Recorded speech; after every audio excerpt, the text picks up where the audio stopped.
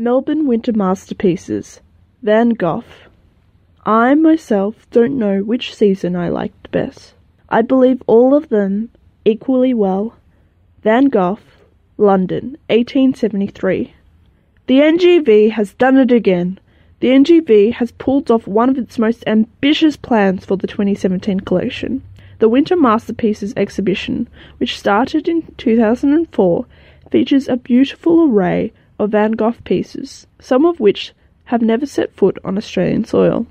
The exhibition featured the contribution of Sjraar van Herchten, a deeply devoted Van Gogh scholar and curator. Sjraar found Seasons a proper title for a collection of Van Gogh's work. Sjraar stated within Van Gogh's work, seasons become a representation of life itself. Seasons reflected his sporadic passions and pain within his life.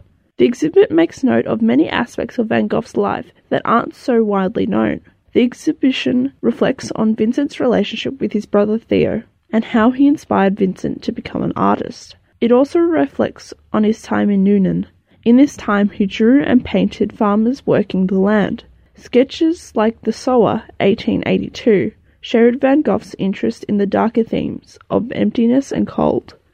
Another aspect that makes the NGV's exhibition unique is its use of Japanese prints at the beginning of the exhibition. Sjraar notes that he was fascinated by Japan.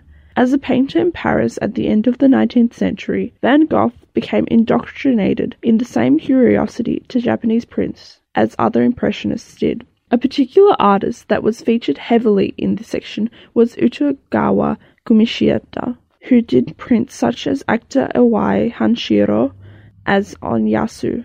The exhibition features the two sides of Van Gogh.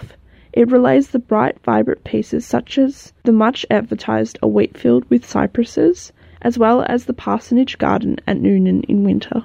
It is a phenomenal achievement for the National Gallery Victoria and a beautiful look into the Dutch painter.